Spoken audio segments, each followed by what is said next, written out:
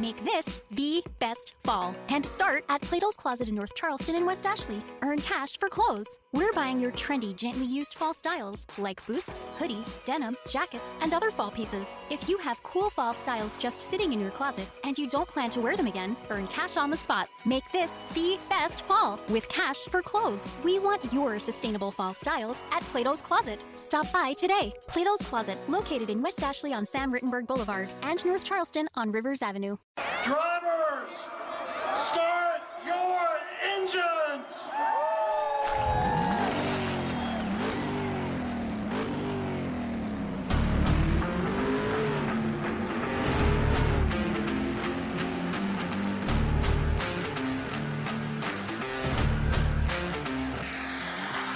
What's going on, FA Nation? Welcome back to the Fantasy Alarm NASCAR DFS podcast. I'm Dan Malin. I'm joined, as always, by the three-time FSWA NASCAR Writer of the Year, Matt Sells. We're coming off the Coca-Cola 600 at Charlotte Motor Speedway. Always a great day for racing. Matt, how was it for you? Did you have any DFS success? I played light for the Coke 600. I just haven't liked what I've been seeing in terms of my reads on the Cup Series races this year, so I've been scaling back the amount that I've been dedicating my bankroll to this series. Agreed. I played relatively light both for Monaco and for Coke 600 because rain was in the forecast for Monaco, and that tends to make for crazy things. And then just everything's been nuts with NASCAR this year. They had 18 cautions in the Coke 600, and nearly a quarter of the race was run under caution. So, yeah, I played fairly light. I basically broke even, which I'll take at this point. Same thing with F1, basically broke even, which, again, anytime I'm not donating money is a good week there. So, there was that. It's a very long Coke 600. I think 5 hours and 13 minutes is what I saw. Yeah, that's what it was according to Racing Reference. So, yeah, I mean, it was a heck of a race, right? It was a show from start to finish, which was awesome because that's all we've wanted to see on intermediate tracks for the last 4 or 5 years, and it was fantastic. People were going everywhere. Tires were falling off. I wouldn't necessarily say, yes, there was a few flat tires, but I wouldn't say that they were the story of the race. I would say that they were controllably falling off, and a couple of guys had some issues with flat tires. Yeah, it wasn't just that. It was just every driver in the race had some form of an accident or contact, except for Ty Dillon. Yeah. So this is kind of why we keep telling you, hey, watch out for Ty Dillon. He just seems to avoid these things. And sure enough, he was the only one without an issue. But it's also nice to see that if cars have issues, they can stay on the track, right? Because way too many times in the last few years, you've seen a guy just touch a dude, and then all of a sudden his tire goes down and his day's over just because he got 1 inch too close to a guy, right?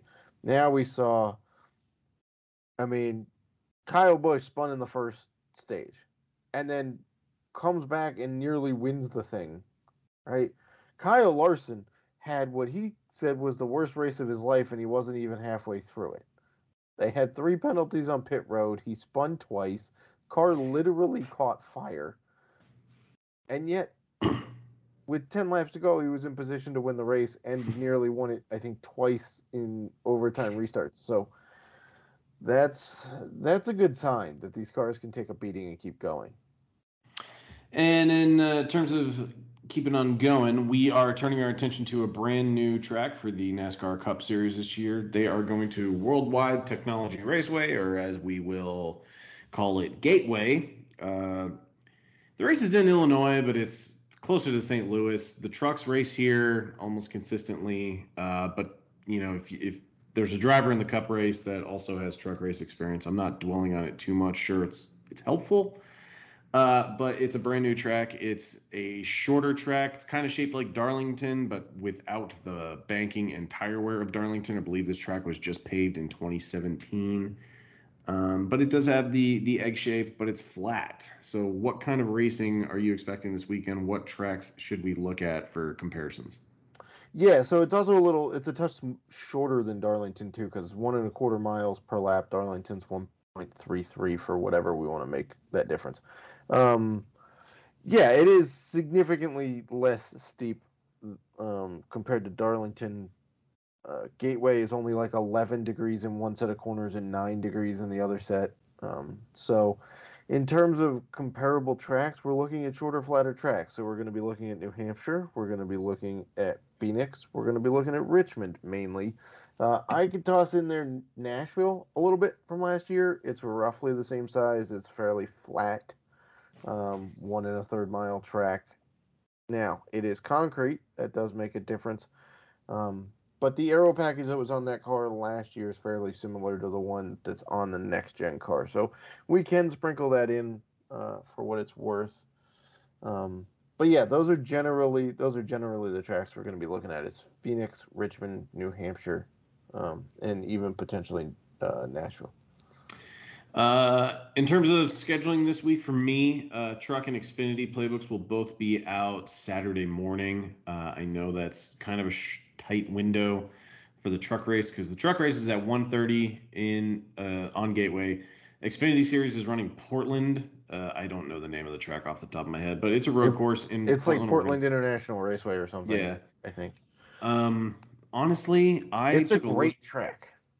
I'm not arguing that, but I don't get why NASCAR is sending those teams out there because there was someone online that was reporting the purse in 10th place gets 19 grand, where it's going to cost $3,000 in fuel for every hauler to get out there and then $3,000 in fuel back.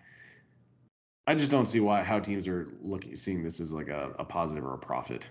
Yeah, the purse wasn't great. Bob Pockrass put it out there. The total purse was, I think, a tenth of what the total purse is for the cup race, if I'm not mistaken.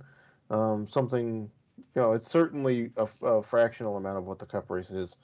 I get not having all three series race at Gateway at the same time. I'm not sure that it could hold enough haulers to run Yeah. all three series at the same time. Um, But it seems like you could tag team Portland next week when Cup is out in Sonoma, and you're already sending groups of teams out there, right? Like they're already going to be out on the West Coast. Now, that being said, I do love the Portland road course they're running. IndyCar runs there every year. It's always a great track. Um, but yeah, the purses kind of suck, to be honest. So And practice for Xfinity is not televised, so you're really just going to have to base it off of the results that we'll post in the playbook and in the Discord. So yeah, apologies. Truck Xfinity playbooks up Saturday morning. The example lineups will be posted in the Discord. I'm not sure how heavy I'm going to play either series. The contests for both are kind of lacking. The happy hour for the truck race is 20 entry max, $1 per lineup, so $20 to enter, but it's only 400 to first. The Xfinity Series race is a little more promising. $1 per entry, 20 entry max. It's 1,000 to first. But overall, I haven't really liked what I've seen from their single entry contest for both series. So it may just be a case where I'm only playing the happy hour for the next few weeks for both series. It's going to be looking like I'll play the Cup Series pretty heavy, but I will let you break down the Cup Series schedule for this weekend. yeah, so we get a split practice and qualifying this week. We get practice on Friday, and then we get qualifying on Saturday morning. So that's kind of nice to see a little bit of a gap there. Teams can kind of tweak a little bit of stuff, not a whole lot, because it is pretty much impound at this point. And as Kyle Busch said, yes, there are a bunch of guys in the field in the Cup race that have experience on Gateway, but once with it being a normal practice weekend, once they get some practice time, he figures it's all going to even out. So we'll get practice on Friday, we'll get qualifying Saturday, and the race is Sunday afternoon. I believe it's 3:30 in the afternoon. I posted the content schedule both on my Twitter account and in the Discord channel there this week. So a little bit easier to spread some stuff out this week because there's no F1 race. We have to wait a fortnight, as they say on the across the pond, for another F1 race over at Azerbaijan. But yeah, that's the schedule there for the Cup race. So track breakdown will be out Friday morning. This podcast will probably precede that, and then we'll get rankings Saturday, post qualifying playbook Saturday afternoon, lineups Sunday afternoon, and betting piece will probably be out Friday on Pickswise. Do you want to just start with driver notes? Because there are two drivers of note for this particular race. AJ Allmendinger is running both the Xfinity race in Oregon, and then he is also going to fly to St. Louis on Sunday to race in the Cup Series race. So he will not be able to practice or qualify the car. That will be done by Ben Rhodes. So wherever Rhodes qualifies, Allmendinger will be scored from there, but he will have to drop to the rear. So keep that in mind. And then got some exciting news for Zane Smith. He's stepping into the 17. This actually surprised you before we jumped on. It was nice to break some news. It broke, I guess, late this afternoon. I was out most of this afternoon, with my kids at a park. The weather was nice here. Had play dates with some of their friends. And then the Yankees were busy trying to throw a perfect game there. So I got a little busy with that. Missed that Chris Buescher has tested positive for COVID. So he will miss this weekend, and thus Zane Smith will step in. Now, DraftKings, as far as of this recording right now at about 10:45 Eastern Thursday night, DraftKings has not released a price for Zane Smith yet. I'm sure he will be in the player pool. Chris Buescher still has a price, but you will not get any points from playing Chris Buescher. So do not play Chris Buescher. And in terms of AJ Allmendinger, we are hoping that Ben Rhodes qualifies pretty poorly. And then Allmendinger gets in the car and feels comfortable and starts moving up. Because if Ben Rhodes, let's say he qualifies, 20th or 22nd, somewhere in there, that's not going to be great for Allmendinger because he's going to start in the back but be scored from 20th. So, or wherever, Rhodes starts. So you're going to want, if you want to play Allmendinger, you're going to want Ben Rhodes to suck it up in qualifying. All right, let's get started. How do you want to lead off this race? I don't know where to begin for a race that the Cup Series hasn't run. I know that there are drivers in this field that have done laps here, but as Kyle Busch alluded to, it's not going to matter once we get practice and qualifying. Right. It's a shorter. Let's start with Kyle Busch. Okay, go ahead. When you think of short flat tracks or just flat tracks in general, you think of Joe Gibbs Racing. So he is someone that I will naturally give plenty of attention to for DFS purposes. Yeah, he had a pretty decent Richmond race, not outstanding, but started third, finished ninth, 24 fastest laps. Not terrible, but still put up 40 DK points. Clearly going to want a little bit more than that because now he's $1,000 more this week than he was at Richmond. And Phoenix, he was okay, but if you look recently, they have really started to find the speed in that car since Richmond.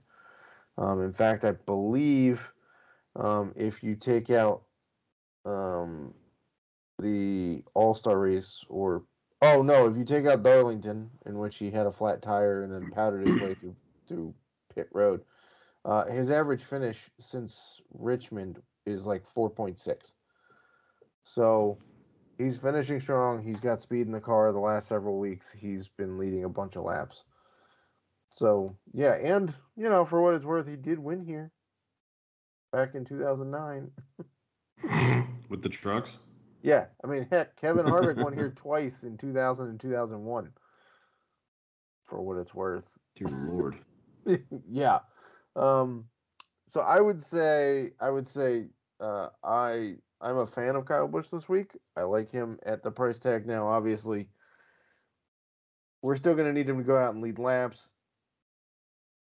Laps led is going to be tricky this week. There's 240 of them in the race. But that's still enough to get a differentiator in a laps led kind of way. Think about Phoenix, right? There's 312 laps at Phoenix. We still go out and target laps Yeah. like that. So, let me ask your opinion on Kyle Larson this week. What are we doing with him? Well, I mean, as always, it comes down to where he, practices and qualifies and how he looks. Um, I'm looking at this year's racing reference results for both Richmond and Phoenix. At Richmond, driver rating of 88.3, and he finished fifth, which tells me that didn't have the best car, so he had some luck to really get into that finishing position. Only had 9 fastest laps, 0 laps led. I don't remember what happened to him at Phoenix, but I'm guessing His car blew up. Okay, that explains. His Okay, engine, so his he only engine. completed 239 laps. He did do Um, decently fast before it blew up, but that might be why it blew up. I mean, it's gonna take just getting eyeballs on him during practice, seeing where he qualifies. Obviously, if he can start on the front row and he's a candidate for dominator points, then I'll look that way. But truthfully, he just hasn't really looked like a driver that I'm willing to pay $11,300 for on DraftKings. I mean, his last 4 races, I'm leaving out the All Star race, but he's been priced over 11K. And he's been starting at the front. Obviously he was insane chalk last week because he started 36th and he did get dominator points. And as you said, he almost won the race despite him having an absolutely craptastic car. I really need to see something from him to have a ton of confidence in playing him this week. But as of right now, I'm probably going to be underweight. Yeah, I'm feeling the same way, right? He got the benefit of the doubt that it was a 400 lap race last week. Through the first 200 laps, that team had no clue what the hell they were doing. And if that's the case this week, there's only 40 laps left in the race after that. So, I just get leery of him at this price point right now because yes, he did hit value last week, like 7.5x, something like that. But a huge chunk of that came from the fact that he moved up from 36 and finished ninth. So that's, 25, 27 points right there from that. So if you take away the PD, he was barely cracking 5x at that price point. So I'm How kind do of you on feel the about the same. rest? How do you feel about the rest of JGR? Like, I'm on board with Denny Hamlin. I feel like they've figured things out with that car. Now, he won last week's race and didn't really dominate it, but he looked great at Richmond earlier in the year when winning that race. Um, I really want to get behind Martin Truex Jr. I feel like there should be speed in that car. If you look at what he Should did be. at Dover, which is not a comparable track, but he only led 5 laps and had 56 fastest laps. That just tells me that naturally the car was fast and he was able to move up. But we're not getting great finishes from him at this price tag, and it's becoming awfully difficult for him to justify targeting him as a dominator unless he's starting on the front row. And Now, at go Richmond, ahead. though, he did have a great race. He started sixth, finished fourth, 34 fastest laps, and led 80. So there is that little nugget hanging out there for MTJ at Richmond. What about at Phoenix? He Phoenix finished. was not good, but he had some car trouble, I believe, because he finished 35th, and he wasn't like I don't think he was naturally a 35th place car. I just think he had car pit trouble. I can't I'll give you honestly. that because earlier this year it was a struggle for JGR to really figure out these cars, and we're almost 4 months in, and they're hitting their stride. Yeah, Uh, well, you say that though, but like if you look at MTJ, it seems like he had speed early this year, and then in the last several races, it's not shown up. Because in the last several races, like Coke 600, 12th, not counting the All Star race. Then he was 6th at Kansas, but he started ninth. Darlington, 24th. Dover, even though he had 56 fastest laps, still only he finished only 12th. finished 12th. Talladega's kind of a, crap show. He finished 5th. Great. Dirt race, he only moved up 9 spots. Martinsville, a track he normally dominates, finished 22nd. right? But before that, he was reeling off top 10s and top 15. So it seems like he had the speed early, and then it didn't carry through when the rest of the team figured out how to find speed. I don't know. It's, to me, Truex is the fourth JGR guy right now. Yeah, I mean, I'd probably agree putting Bell over him, especially. I might put Bell over Hamlin. Really? Yeah. In terms of in terms of on-track performance, it's Denny Hamlin. But in terms of DFS, I would lean Christopher Bell.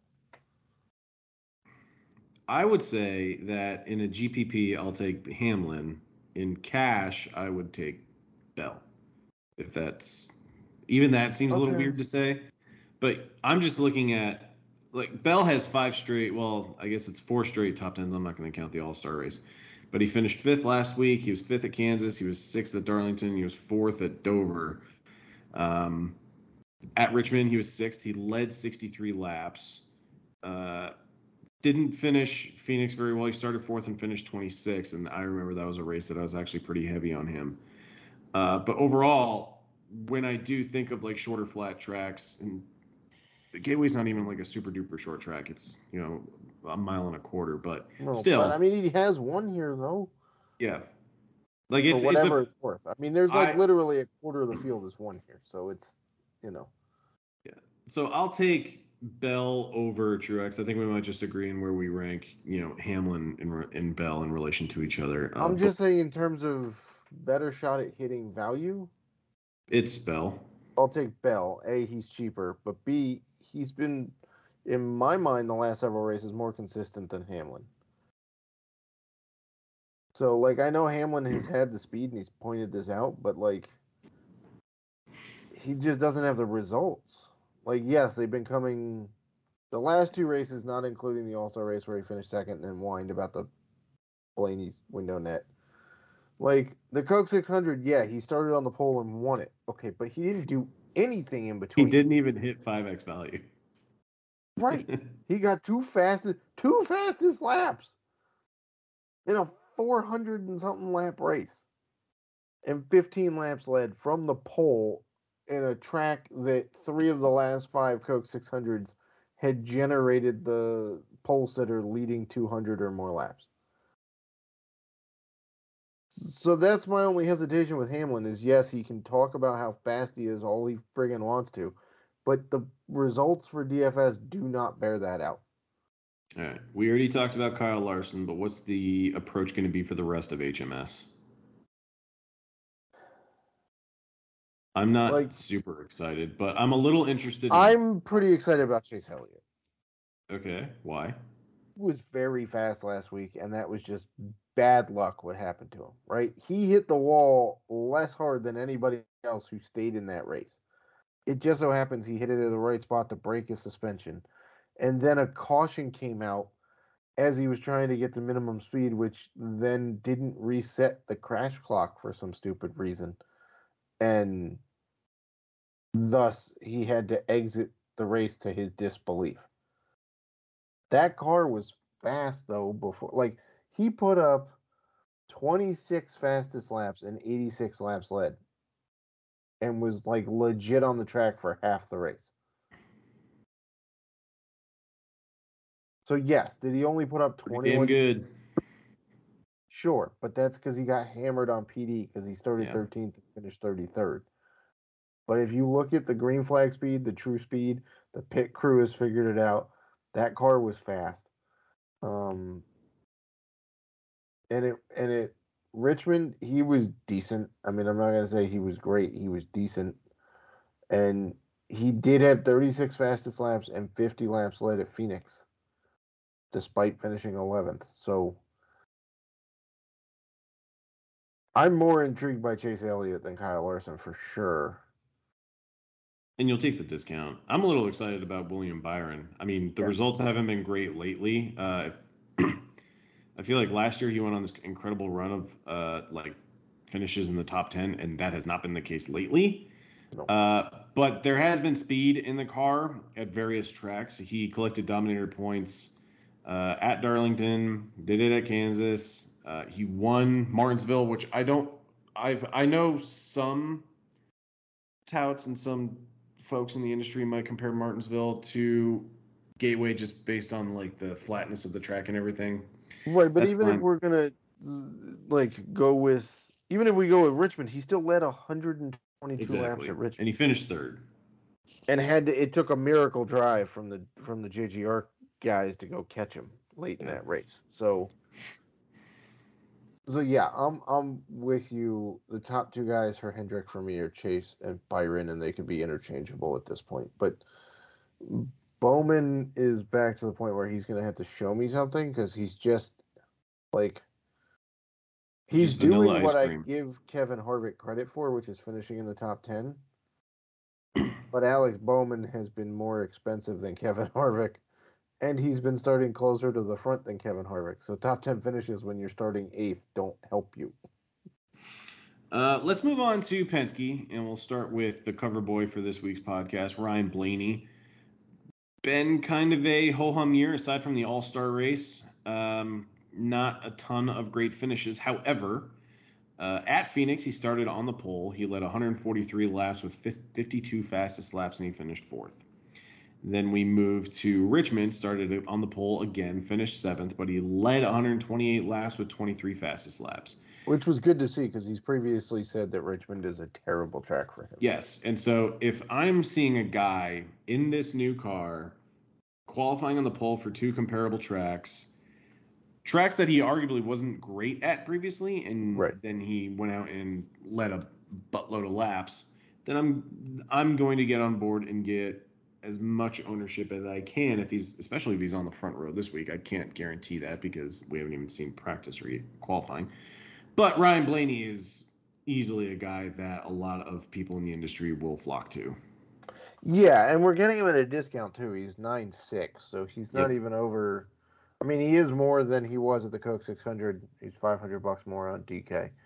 And it's the most he's been since he was 10.3 at Dover. Had a But driver rating of 116 at Richmond and 131 at Phoenix. yeah, and I mean, so if we go Phoenix, Atlanta, Coda, Richmond, he started first, second, first. And remember, those are all qualifying sessions. Yeah. That's not points. That's not rained out and adjusted. So he's got speed, and we're kind of expecting this to be a tougher track to pass on. If I remember correctly from trucks, they race so much differently, but it seems like you can hold the lead here reasonably well if you have a fast enough car. So if he's on the pole, I would expect some laps led early in the race, if not throughout. So yeah, I am a big proponent of Ryan Blaney this week. What's your read on Joey Logano? I have mean, no idea. I don't either. The only reason I'm talking myself onto him is really it's like when we get these new tracks introduced on schedule, he somehow shows up and can get a good run. But other than You've been that, on that narrative all season, and it's worked well, for the most part. it worked at the Coliseum. It Yeah, I worked don't know. pretty well at dirt. I mean, it was a repeat, but it's still only the second year at dirt, and he finished Yeah, third. he won it last year, but he's Yeah, he held in there at Atlanta on a new track and format, and so I don't know what to make of him right now. Like, he shows up on the weeks that I don't expect him to show up, and then he doesn't show up on the weeks I expect him to show up. yeah. Right? Like, I don't recall playing very much of him at Darlington, and all of a sudden he shows up and leads 107 laps, right? And he hasn't been above, if you count an actual race this year, he hasn't been above 14 laps led in any other race aside from Darlington's 107. Hmm. So I don't know. Should we just gloss over Cindric? Probably. I mean, I hate to. 6,800 and it's great equipment. And he did look really fast for a while in the Coke 600, for what it's worth. A completely different track, but he did look like a top 5 car. But yeah, I mean, at Richmond, it wasn't great. At Phoenix, it wasn't great. I just think he's still learning his way through the Cup Series, which is fine. Yep. Perfectly fine. But yeah, I mean, a GPP dart, sure. I guess we can pivot to SHR, a team that we do like to target a few short flat track drivers. I mean, we'll start with Kevin Harvick. Driver rating of 111 at Phoenix, started 16th, finished 6th, had 20 fastest laps in that race. Then at Richmond, started 7th, finished 2nd, only 11 fastest laps, but still had a driver rating of 109.4. If we're just going based off track history, he's been great at Phoenix. Over his last 6 races at Richmond, average and New finish Hampshire too, by the way, didn't he 8.7. win? Yep, average finish of well, we're talking about Harvick. Almirola won last year's. Yeah, Almirola won last year, but Harvick won the year before. But Harvick won in 2019 and 2018, even 2016, and he's consistently up front there. So I mean, it feels like it's a good track to once again target Kevin Harvick. I think his ceiling is kind of what we saw last week, though, where he does need chaos and certain things to happen. Because I don't have much faith in him going out and winning the race, but he still has top 10 upside, arguably top 7 or 8 upside as well. Actually, no, top 10 is like a relatively good floor for a guy like Harvick. He just goes out and he can pull off a solid finish. And the price tag at 8,500 is more than playable for DFS. Yeah, for sure. That's a perfect way to say it. I mean, so at Phoenix, he was 9,300, started 16th, finished 6th, 20 fastest laps, that's 57 DK points. Richmond started 7th, finished 2nd, 11 fastest laps, that's 52 DK points at 8,000. That's basically what we can expect from him, right? I mean, he put up 56 DK points last week without any fastest laps or laps led, and he was 8,000. So, you would love to see him at this point. I don't even mind if he's starting inside the top 10 because I think he's proven he can hold it. So, I'm still a fan of Kevin Harvick. The guy's going to muscle the car into the top 10 any chance he gets. Short flat track. I need to stop calling this a short track. It's not a short track, but flat tracks. Eric Almirola, kind of our darling on these types of tracks. The issue with Almirola this year on these flatter tracks is that he's been qualifying way too high. He qualified 5th at Phoenix, 10th at Toyota Richmond. He was even on the front row for Martinsville. So it's like, we're okay playing Almirola if he's starting from like 15th, 18th, offering a ton of PD. You can get exposure to Eric Almirola on flat tracks. But when he's qualifying inside the top 10, he just doesn't become a very good DFS play. No, because the odds of him holding it pretty slim. And for every spot he's going to move backwards, he's going to cost you not only finish position points, but PD points. So I'm right there with you. It's all going to come down to where he qualifies. If he has a ho-hum qualifying session, then he's playable. If it's really bad, he's going to be chalk. If it's in the top 10, I don't think he's playable. Are you interested in Briscoe this week? I am. Because of what he did at Phoenix and then Richmond? Yeah, and I know that he's getting kind of a reputation for the guy who, if he can't make a pass, full sends it and hopes that he can use you as a break. Like he did it to Tyler Reddick on the dirt, and he tried to do it to Larson at the end of with 2 laps to go there at the Cook 600 last week. But look, the guy, you can't deny what the guy has done so far. Richmond was a so-so race, right? We would have liked to see more from him. Started 4th, didn't exactly hold it because he finished 11th and only put up 3 fastest laps. But Phoenix started 6th, won it, led over 100 laps and 40 fastest laps. So I think this style of track suits him. If I recall, he did pretty decently at it in the Truck Series, if I'm not mistaken. Um, and I think the SHR cars, we can pick and choose their spots right now. Mm-hmm. And Briscoe is a guy that is kind of starting to find his spots for you to play him. Do you think it's a good week to play Ross Chastain? I know earlier in the year he was ripping off top 3 finishes, but I mean last week the car was very fast, 66 fastest laps and 153 laps led in the Coke 600. Only finished 15th, but whatever. When you're getting that kind of domination, you're gonna be fine for DFS. Yeah. But He still put up 103 points and only moved up 7 spots. right. He is now 10K on DraftKings, which is where he probably should have been for many weeks now. But do you still think that he's a good play on a flatter track? Looked good at Phoenix earlier in the year, where he started 17th, finished second. But then at Richmond, started 8th, finished 19th. Not a really great day. I don't know. I've been thinking he should be over $10,000 just based on what we've seen in terms of speed. And I know I'm probably still going to get my fair share of him because we've seen him go out and dominate and absolutely crush a race. But yeah, I'd really like to see what Trackhouse shows up with because he won here in the Truck Series not too long ago. Yeah, exactly. It's one thing to be playing a guy you believe should be 10K who's not 10K. It's another to play him when he is 10K and you think he should be 10K, right? Because you no longer have the built-in salary savings that you anticipate. Does it change the way I view Ross Chastain? Maybe a little, if I'm honest. Like, he's been that good. I'm not saying he hasn't been. He's been that good. He led 153 laps at Charlotte last week.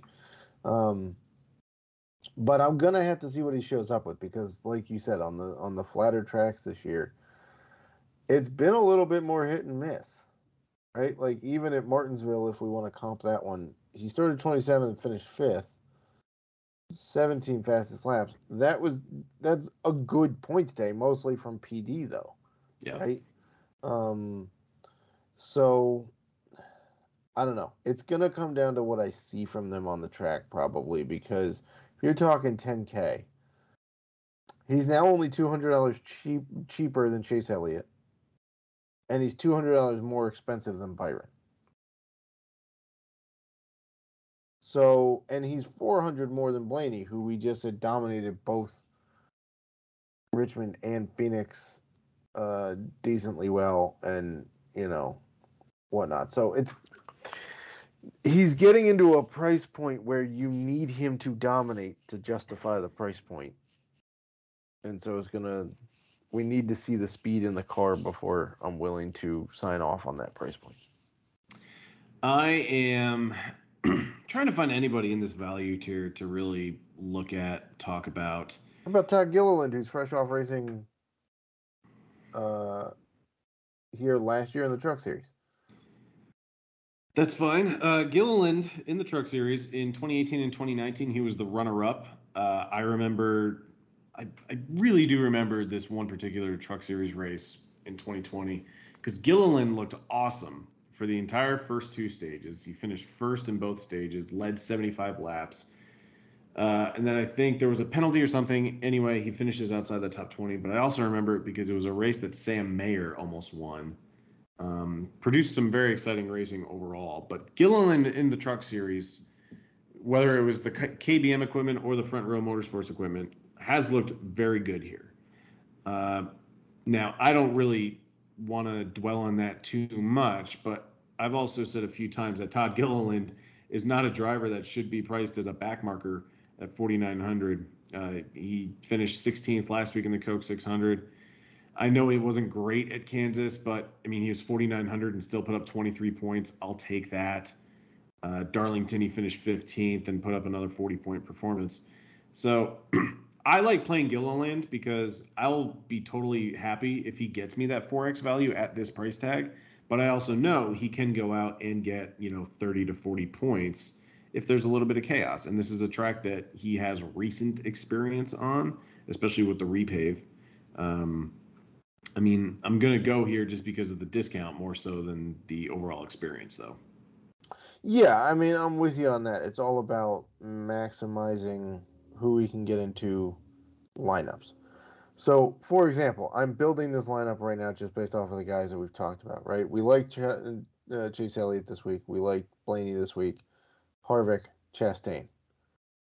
If you put Todd Gilliland in that lineup, you have $6,800 left for the last spot, which gives you starts at Cindric, Bubba, can't play Busher because he's out. But Cole it's super Custer. contrarian to play Busher, though. It's the that's a bold strategy, Cotton. Let's see how it plays out for him. If every driver beneath Busher somehow gets negative points, Busher's a great play at 0 points. Yeah, there you go. So it's not great, but let's say we take out Chase, right, and we put in, I don't know, let's just go with Christopher Bell instead. Now all of a sudden we're up to $7,800. That gives us Briscoe. If you put Todd Gilliland in a lineup, you can get Christopher Bell, Blaney, Harvick, Gilliland, Chastain, and Briscoe. It's not terrible. That's pretty good. So that's the advantage of Gilliland, right? All he has to do is basically finish decently, and we're talking it's worth it. So we've got that. We're gonna have to see where Zane Smith comes in. Parker Kligerman. Can we talk about him for a minute? We can. Guy that just gets the most out of his equipment, but it's just not good equipment this week. And for the most part, that's the case with Kligerman almost every week. Right. But, I like playing him in the truck series because he goes out. I think he drives for like Henderson Motorsports on a part-time schedule. Always feels like a great play, and he gets the most out of his ride. And he should have a full-time ride in the truck series at the very least. Good driver, but that's what you're paying for this week. You're not paying for the equipment. No, the last time he was in the Cup Series, I believe, was Kansas last year, and he finished 20th. Right now, it's Rick Ware equipment this time, and I believe it's being set up by Rick Ware. I don't think it's an SHR setup. So that's a little risky. But Kligerman's skill is what you're paying for, right? If that car stays clean, there's a decent chance of a decent finish. That's not sexy, but at $5,800 might be all the leg you need to see. I know we're kind of going off the rails here, which tends to happen when we're just kind of like, I don't know, floundering around in the value tier. I don't really understand how Brad Keselowski's price tag went up to 7,100, and I have been championing for. Can I just say he was not the GPP play that he was made out to be? No, he was not. Come on, Matt. He was 6,600, starting 35th. And who would have thought he would have only moved up 5 spots? Yeah. 17 points was terrible. I don't know. But at Richmond, he finished 13th. He did finish 13th at Richmond and had 10 fastest laps somehow. I don't know how that car put together 10 fastest laps. I think everybody else was on pit road. In one race. That's kind of a miracle in and of itself. But I will say, if we look at a couple of guys just above Keselowski, Stenhouse and Austin Dillon have been intriguing. Austin Dillon does really interest me because his price went down, and I don't get it. Well, and he almost made a phenomenal move to win that race. Like going from 5th to 1st on the final restart there, it did not work for him, but that was a heck of a move to try and pull. And he just is a guy who has just been hanging out and knocking off top 10s. When you least expect it to. Like he did it at Richmond, He did it at Martinsville. Didn't do it at Phoenix. Can't be perfect every week. But yeah, like there's not a ton of win equity with Austin Dillon, especially not at a super speedway. But there's top 10 and arguably, like we've seen him be a slate breaking kind of play for a GPP. Yeah, he certainly has done that. Now, is he going to get you laps led? No. He's led a grand total of 2 laps all season. Is he going to get you a decent amount of fastest laps? Probably not. The only time we saw him do that was Martinsville, and that car was ridiculous at Martinsville. But if all you need from him is a solid finish, that's what he's capable of right now. I still wouldn't put him in a cash game lineup. I would still hold him for GPPs. But he is capable of putting up some pretty nice numbers right now. Just given the equipment. What's your read on Bubba Wallace this week? I really like to. Here's the thing, his car has been fast. Yes, they've had a killer setup on the intermediates. Was not great at Richmond, nor was he very good at Phoenix, which we're comparing to those tracks. But Toyota is getting a very good read on these cars, and I know his pit crew is still not very good. They were better though. They were better. They were. I didn't pay too much attention to the. They did not cost him penalties or spots on pit road during the Coke 600, so that's an improvement. He did, if I'm not mistaken, win here in the Truck Series. I'm trying to look at his truck driver. That's a while ago, obviously, but yeah. I don't know. I mean, it's so hard because knowing that the Toyotas are figuring out this car and that they've been fast the last couple of weeks, and you're getting him at 6,700, and Kurt Busch is probably a decent play too at 8,200, but Bubba, if he's starting in the teens, I'm pretty interested for GPPs because the car has been pretty fast. Yeah. It's just one of these days there is going to be a really good result. I didn't pay too much attention to him for the Coke 600. I heard a lot of people say they thought he had top 10. It was a top 10 car. He was absolutely a top 5 car at Kansas. Yeah, he got caught up in that. I mean, he was running in the top 5 there for a little while. He was running in the top 10 for a decent chunk, and then he got caught up in that absolute big one that took out 13 cars or whatever. So I don't know. I mean, that's the early lay of the land for me for Gateway. I don't know what to do about Tyler Reddick this week. Oh, God. His luster is worn off for me. Kind of. Do you still think he gets a win this year? I think he does. Miami would be spectacular. The battle that he and Larson are going to put on at Miami in this car is going to be spectacular. Who can run closer to the wall? Yeah. And as long as one of them doesn't forget which lap is the final lap of the race, it'll be an even better ending there. But I don't know what to do with Reddick. I mean, he's a reasonable price, but hey, it's only Thursday. We haven't even seen practice or qualifying. We can figure this out. I'm not telling you not to play anybody aside from Chris Buescher. Definitely don't play Chris. I'm not going to take him out of my driver pool. We'll see what happens. But Matt, thank you so much for your time. Best of luck to you this week for Gateway and I don't know, Portland as well. And best of luck to the FA Nation. Best of luck, FA Nation. Make this the best fall and start at Plato's Closet in North Charleston and West Ashley. Earn cash for clothes. We're buying your trendy, gently used fall styles like boots, hoodies, denim, jackets, and other fall pieces. If you have cool fall styles just sitting in your closet and you don't plan to wear them again, earn cash on the spot. Make this the best fall with cash for clothes. We want your sustainable fall styles at Plato's Closet. Stop by today. Plato's Closet, located in West Ashley on Sam Rittenberg Boulevard and North Charleston on Rivers Avenue.